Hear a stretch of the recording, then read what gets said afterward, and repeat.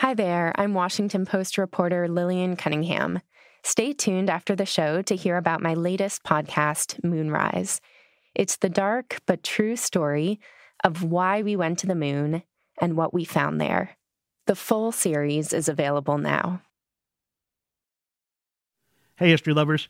I'm Mike Rosenwald with Retropod, a show about the past rediscovered.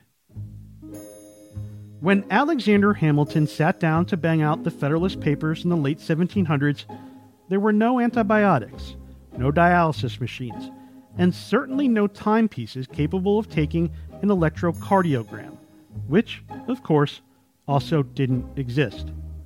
Well-educated people had average lifespans of around 40 years. And so, in Federalist Paper number 78, in which Hamilton argues for lifetime tenure for Supreme Court justices, the future Broadway star probably didn't imagine any justice living past the prime of their mental and physical capabilities. Take, for instance, Justice Nathan Clifford, appointed at age 54 in 1858. According to a University of Chicago Law Review article titled Mental Decrepitude on the Supreme Court, when the then 77-year-old Clifford arrived for the fall term in 1880, a colleague wrote this: Judge Clifford reached Washington on the 8th of October, a babbling idiot. I saw him within 3 hours after his arrival, and he did not know me or anything, and though his tongue framed words, there was no sense in them. Then there's Justice Henry Baldwin, who, after being hospitalized for incurable lunacy in 1832, returned to the court, where he was described by another justice as partially deranged at all times. And get this, he served another decade. Even Thurgood Marshall, the first African-American member of the court, suffered similar issues. In his early 80s, Marshall could not pronounce the word subsidiary from the bench. In a death penalty case, he became so confused that he voted to uphold the death sentence even though he was opposed to the death penalty. He figured it out after a clerk noticed he had voted in an unexpected way. The debate over life tenure on the Supreme Court is an old one, and it typically reappears when justices reach their later years and serious health problems emerge. Artemis Ward, a political scientist and author of Deciding to Leave, The Politics of Retirement from the United States Supreme Court, said in an interview that the issue of age has kind of morphed into something I don't know that the founders necessarily could have envisioned. So, how did it happen? Well, it's a long story that starts with a familiar legal word: precedent. Countries older than the United States were handing out life tenures for judges well before Hamilton had the idea, like Britain. So, if the Brits did it, the founders thought, why not us too? Where things got complicated is where careers get complicated today, with work-life balance and feeling fulfilled. In the court's very early years, being a Supreme Court justice wasn't the gig it is today.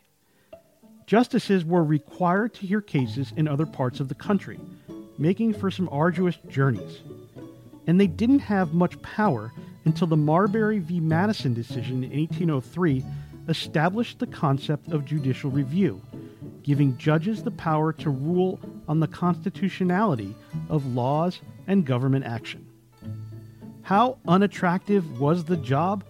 Well, in the early days, some justices didn't even bother showing up for work. John Jay, the country's first Chief Justice, he left to run for governor of New York. But as their power grew and the job became more cushy, justices spent more time on the court. And without much in the way of retirement accounts, justices tended to serve longer and longer and longer. So, Congress came up with an idea: pensions. That induced some justices to retire, but their pension requirements on age and service were stringent. So, Congress addressed this problem by sweetening the retirement jackpot. But then, a new problem emerged, according to Ward. Justices began timing their retirements to coincide with presidential administrations more likely to appoint someone like them. The question of how long to hold on, for love of the job and for political reasons, is not one that any justice relishes, and it can lead to some profoundly painful moments for these celebrated jurists and their colleagues. Nobody is immune to age, not even Oliver Wendell Holmes Jr., one of the towering minds in legal history. In 1932, Holmes was 90 years old and still serving on the court, falling asleep on the bench and increasingly unable to write. Some of the justices decided Holmes needed to retire. Chief Justice Charles Evans Hughes consulted with Holmes' good buddy, Justice Louis Brandeis, then paid Holmes a visit.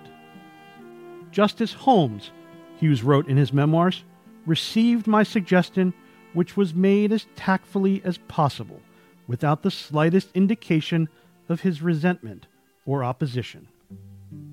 Holmes asked Hughes to retrieve from a nearby bookshelf the relevant legal statutes. Then he wrote his resignation and handed it to Hughes, who left crying. Holmes wrote, "The condition of my health makes it a duty to break off connections that I cannot leave without deep regret. The time has come, and I bow to the inevitable."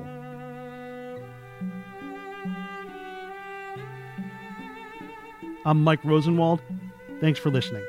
For more forgotten stories from history, visit WashingtonPost.com/retropod.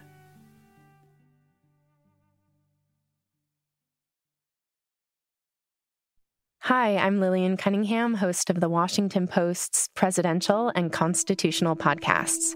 We've just released the finale for my latest series called Moonrise. It re-examines the story you thought you knew about why we went to the moon. I dig into newly declassified documents and presidential records, closed-door political deals, the Cold War nuclear arms race, and even the history of science fiction to tell a new story about space.